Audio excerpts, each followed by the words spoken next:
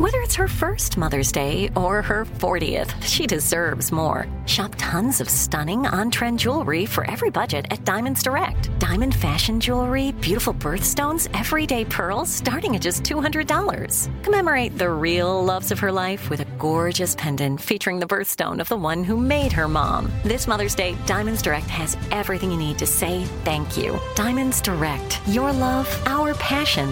Online at diamondsdirect.com.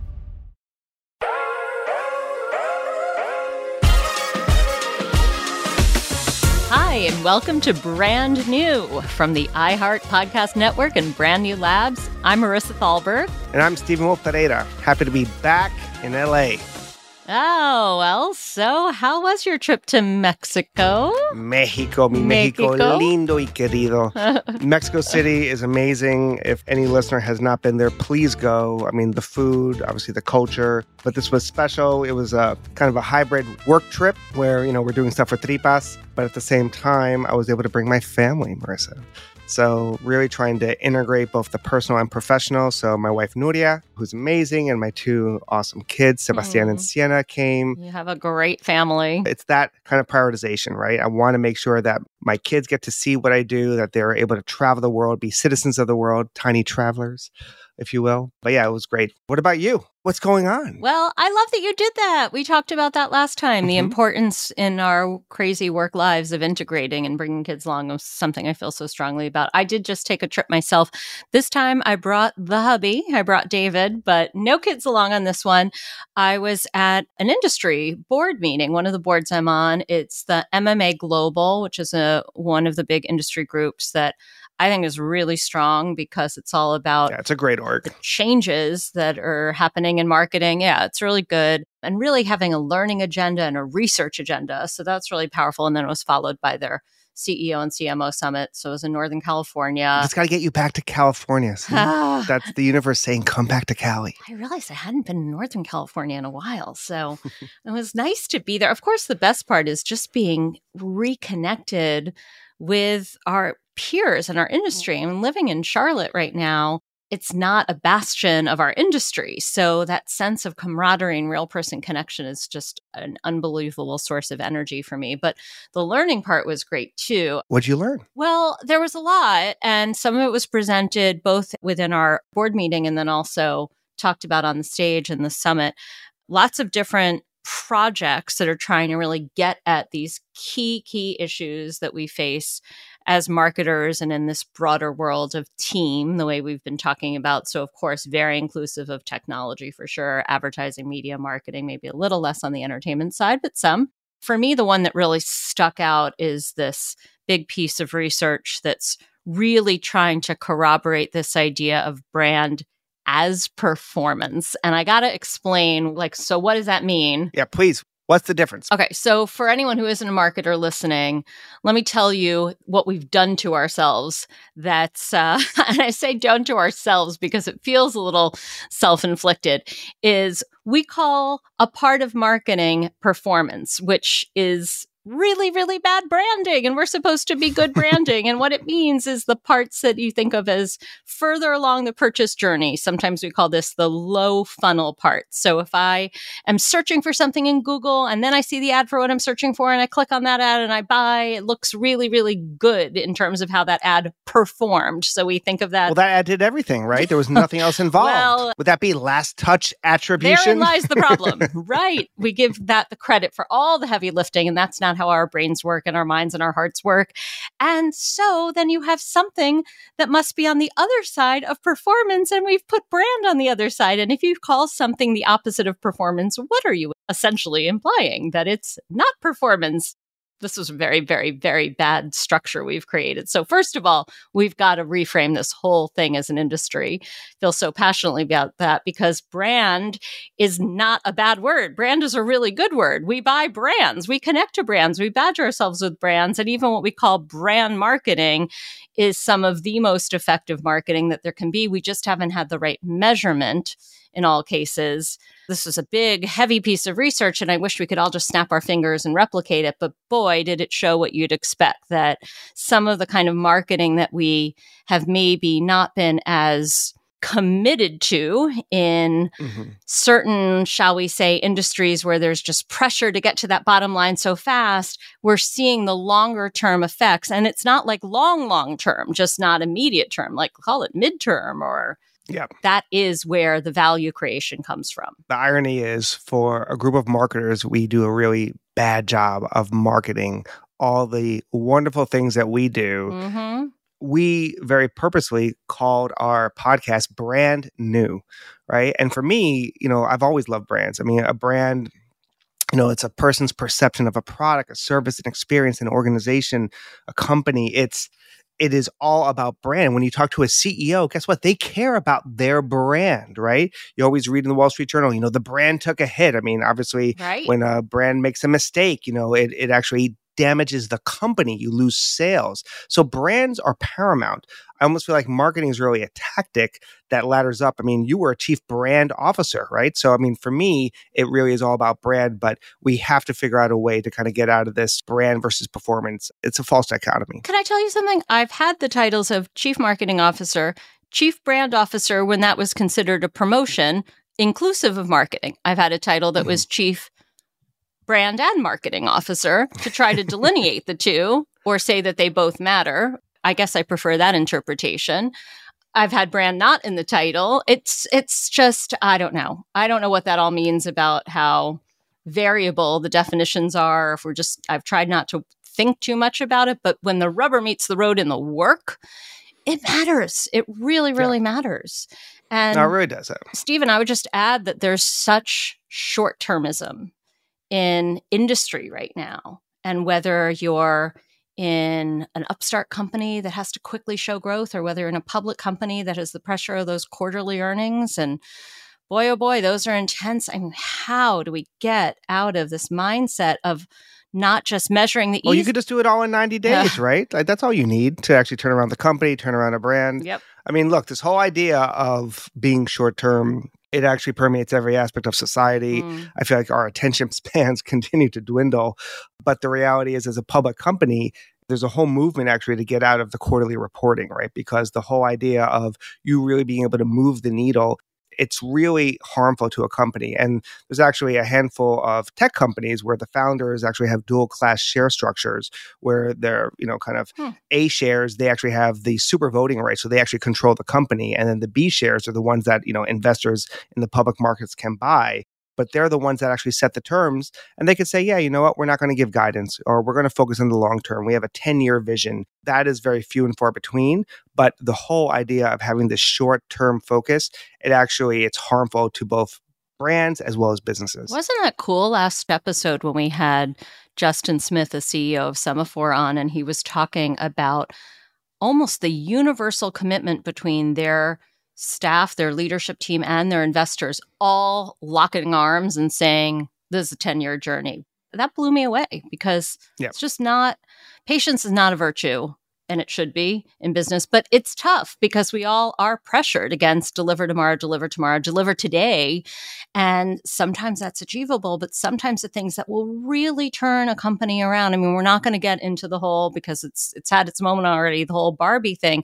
But I think we should acknowledge that didn't happen overnight either. I was talking to an industry friend who said, hey, I was part of planting those seeds 8 years ago. Maybe he said even longer. I actually think he did. Maybe he said it was something like twice that. So, we just forget that. The old, it took me years to be an overnight success. There's a little bit of that. Absolutely. So what's missing in the way we talk about what works in marketing, and that brand is a part of that. And it's not fluff, and it's not extraneous, and it's not a nice to do. It's actually fundamental.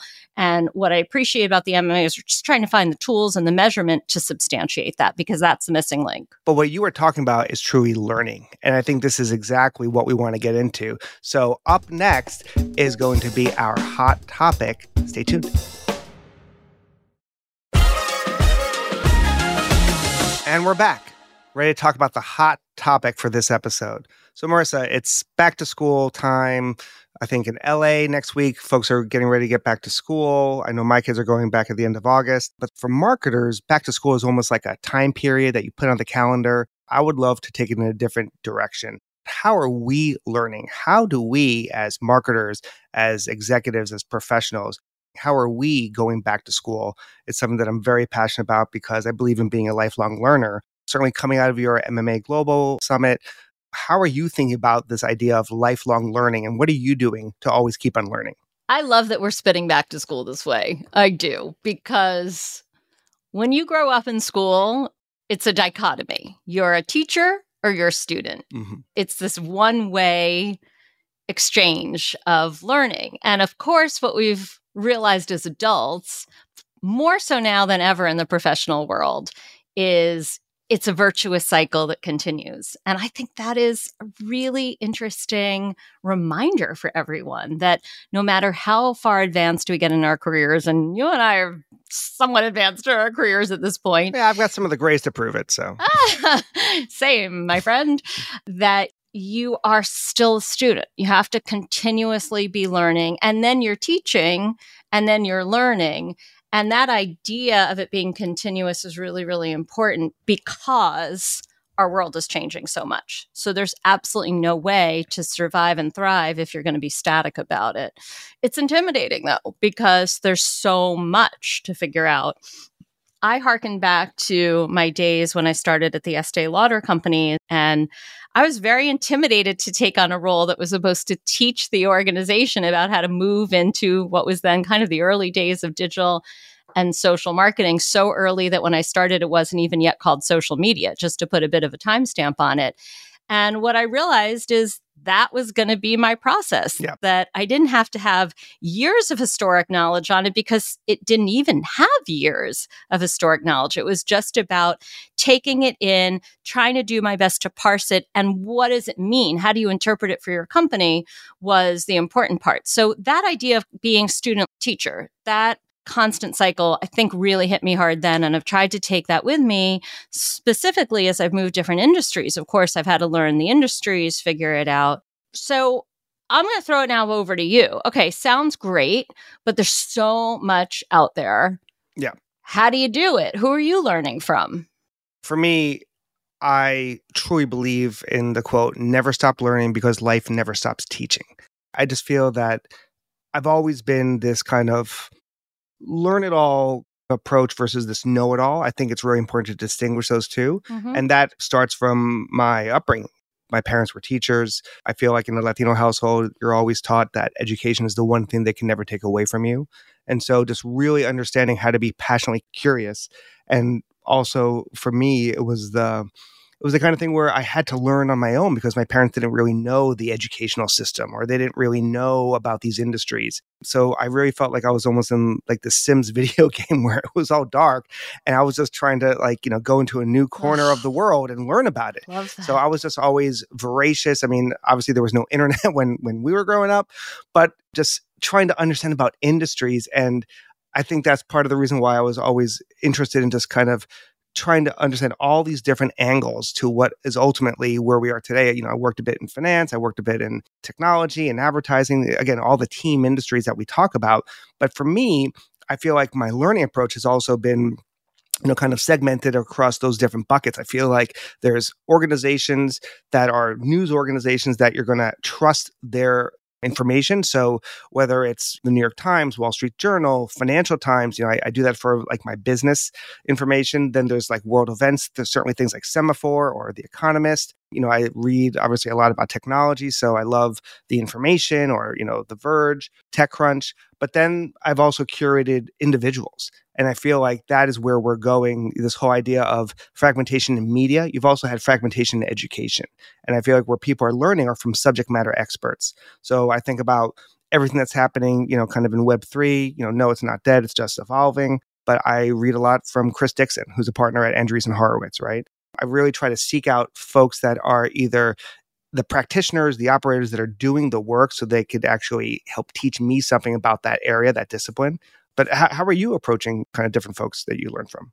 I think the hard part of articulating it is it's not so conscious and deliberate anymore. There are definitely outlets that I rely on, some of which you named in terms of general news publishers, industry publishers like an Adweek and Ad Age, of Forbes, Fast Company for me that I subscribe to. It doesn't mean every time I get their email, I open it because I'm so time starved, but I look there for headlines. And if I see something important, I think those come to me in a very choiceful way. But the rest is way more ambient right now. It's about who do I follow that I think is interesting, what they're curating. And oftentimes a lot of that learning is coming through my LinkedIn newsfeed or maybe even some other social channels feeds based on who I follow and what they post. And so there's that curating the curated. And cherry picking from that what strikes my interest, which means it's not organized for me. And there's something both really great and really challenging about that in terms of making sure that I'm getting to what I really need to know, particularly through the lens of learning for my job and for my industry and how to make us better. So it is a blessing and a curse. There's so much that you're relying on different ways of getting to it. But there are lots of people that I learn from and that I trust, just like you named a couple.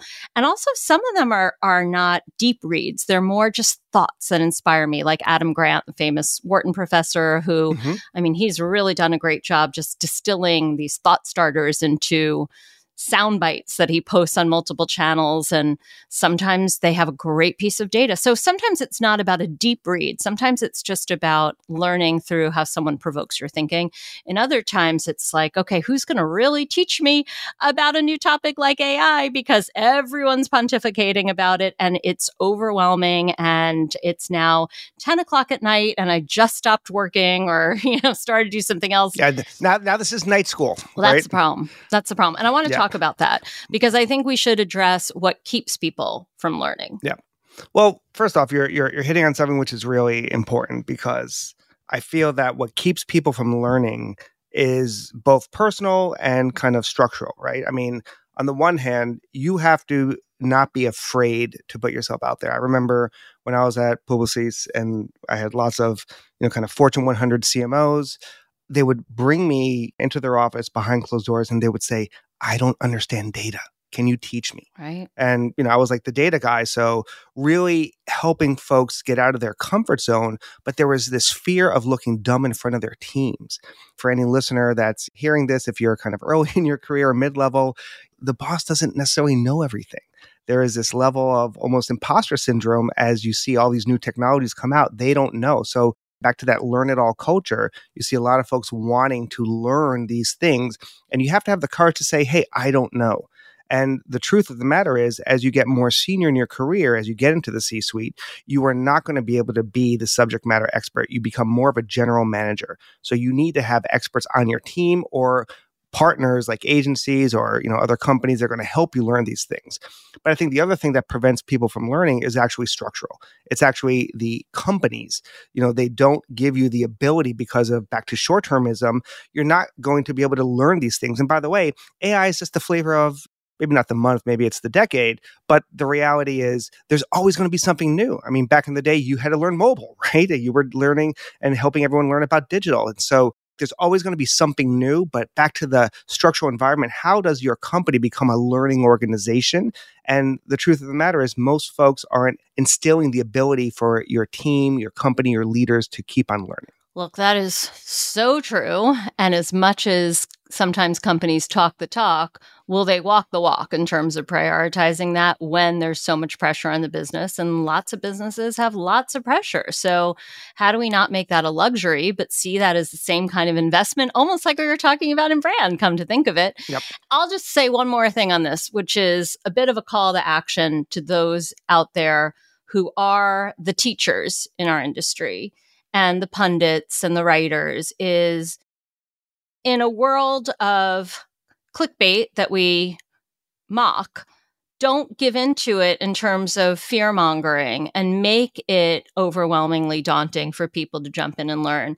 I mean, these complicated topics need voices that are in some ways helpful, reassuring, parting the clouds, not putting you in this place of, if you don't do this, you're already behind, or you're probably already defined. I mean, I feel like there are a lot of those headlines, and you see that and your brain starts to shut down because you think, how am I supposed to take that on top of everything else? So I think if we are going to continue to be the supportive industry that we are, it needs both the inside and the outside voices to recognize that we need to be not just a learning culture, but a supportive learning culture, because it's hard. There's a lot. Just to double click on the supportive learning culture, I think that is one of the best things about this industry. Anyone that's listening, I'd really encourage you to be truly candid about, where do you find a nurturing environment? Where do you find an industry that helps build you up, not tear you down? And it took a while for me to find this industry, again, what we affectionately call as team. But when I started in finance, I didn't find that the most nurturing environment. It was not really a learning environment. It took a while for me to find, this as home. But I feel like, certainly there's trade rags and kind of news organizations, there's subject matter experts, but I also feel like we learn from our community. You were just at the MMA learning from your peers. And I think that is one of the best things about what we have in this industry, where we are always trying to help each other out, to the point where, now that I'm in more of the entertainment side of the business, a lot of folks here in LA and Hollywood, they're always fascinating at, wow, you guys really like each other. You spend a lot of time together. You're always talking to each other. And I'm like, yeah, we like each other. They're like, yeah, we don't really like each other that much. It's more cutthroat, more zero sum. Let me tell you something. That is so true. I was talking to a CEO who came as a guest to this conference, and it was like watching an anthropologist in a new environment surveying the landscape.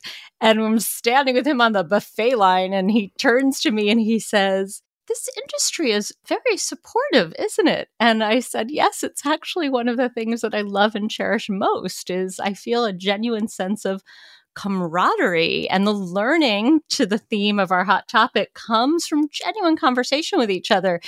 And he said, I don't feel like other sectors of business have this. And I said, I know. Yeah. And so it is really one of the things, for all of the difficulties and hardships, maybe because of it. There are two ways it could have gone. Like you said, it could be all knives out. And for some reason, some very magical, special reason, more often than not, this marketing, media, advertising, publishing community tends to, when you get within it, really immersed in it, and you commit yourself to it like you and I have, there's a lot to be gained from those relationships. And a big part of that is making sure that we continue to really help each other, but also learn from each other. So Definitely. In that spirit, we like to make sure that we're learning about what's on your minds and trying to answer those questions too. So that's what's up next.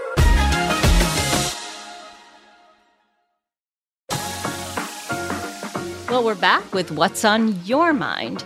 And we always want to hear from you. So do let us know what you're wondering about, want us to answer. Just shoot us a question at ideas@brand-new.com. Right. And this week's question is from Rocco in New York City.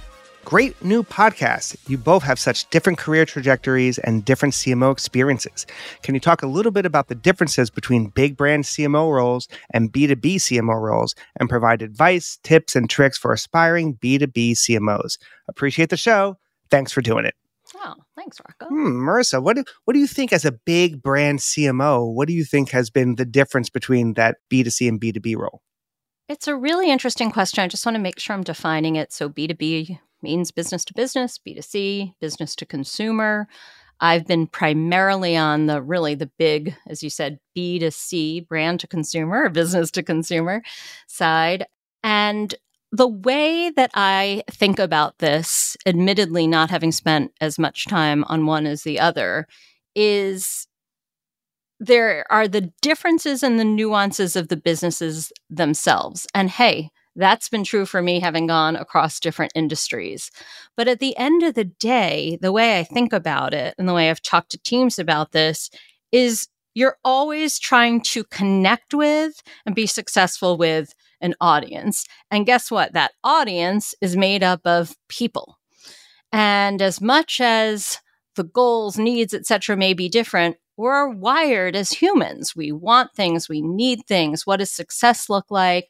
It's funny. I was having a conversation just the other day with my communications team, like the PR team. And I was trying to remind them that they're marketers. In a sense, they're B2B marketers because they have to motivate journalists and other media. And so I said, think of yourself as targeting an audience like other forms of marketing do. That's exactly right. Imagine with empathy what they're up against. Time pressures, lots of press releases in their inboxes. So how are you going to reach them in a way that makes their life easier, makes them do their job better? That's actually an example of B2B marketing, just not normally framed that way. So for me, that's the way to frame it, Rocco, and anyone else who had this question is, at the end of the day, reduce it to what's essential, which is that we're talking about humans. Yeah, I mean, I would maybe disagree a little bit with how you set it up, but I think we end up in the same place where I really don't think I don't think there's a difference between B2B and B2C. Yeah. I've always spoken about it as H to H, human to human. Oh, that's better. That's better. I admit it. But the reality is, these are just kind of very anachronistic in a digital world. Ultimately, these constructs don't really make sense because at the end of the day, it's always going to be a person, whether you are in the security industry, right, or the tech industry, you're still selling to a chief security officer or, a CISO, whether you're selling to a CFO and you're doing financial services software or whatever it is, you ultimately need to understand what motivates them and how do you connect with them. Again, the brand matters, ultimately your value proposition, but understanding all those human levers and what you're going to pull to kind of really connect, whether it's a pain sale, whether it's a pleasure sale, you really need to understand how to stand in the shoes and the pain of your customer, whoever it is in whatever industry it is. And so for me, it's almost this construct that it's a false dichotomy. There really is no difference between those. And again, how you get there, I mean, I've been a B2B marketer at places like Datalogix and Oracle Data Cloud and Neustar, but I've also done B2C as well, even with my own startup. So again, what you said about understanding the audience is critical, and how you get there, I think even more so in this day and age, you need to understand audience first. So that was a great question from one of our listeners. I love our listeners, Marissa. It just shows the importance of continuous learning, lifelong learning. And if you like this content, please don't forget to follow us at the Brand New Podcast, wherever you listen to your podcast, so you never miss an episode. We want to hear from you. So let us know what you're wondering about. You can just email us your questions at ideas@brand-new.com or drop us a question wherever you find us on social. Leave a rating, leave a comment on Apple Podcasts. Tell us how much you like the content. That helps spread the word, feeds the algorithm. And until next time, let's make it brand new.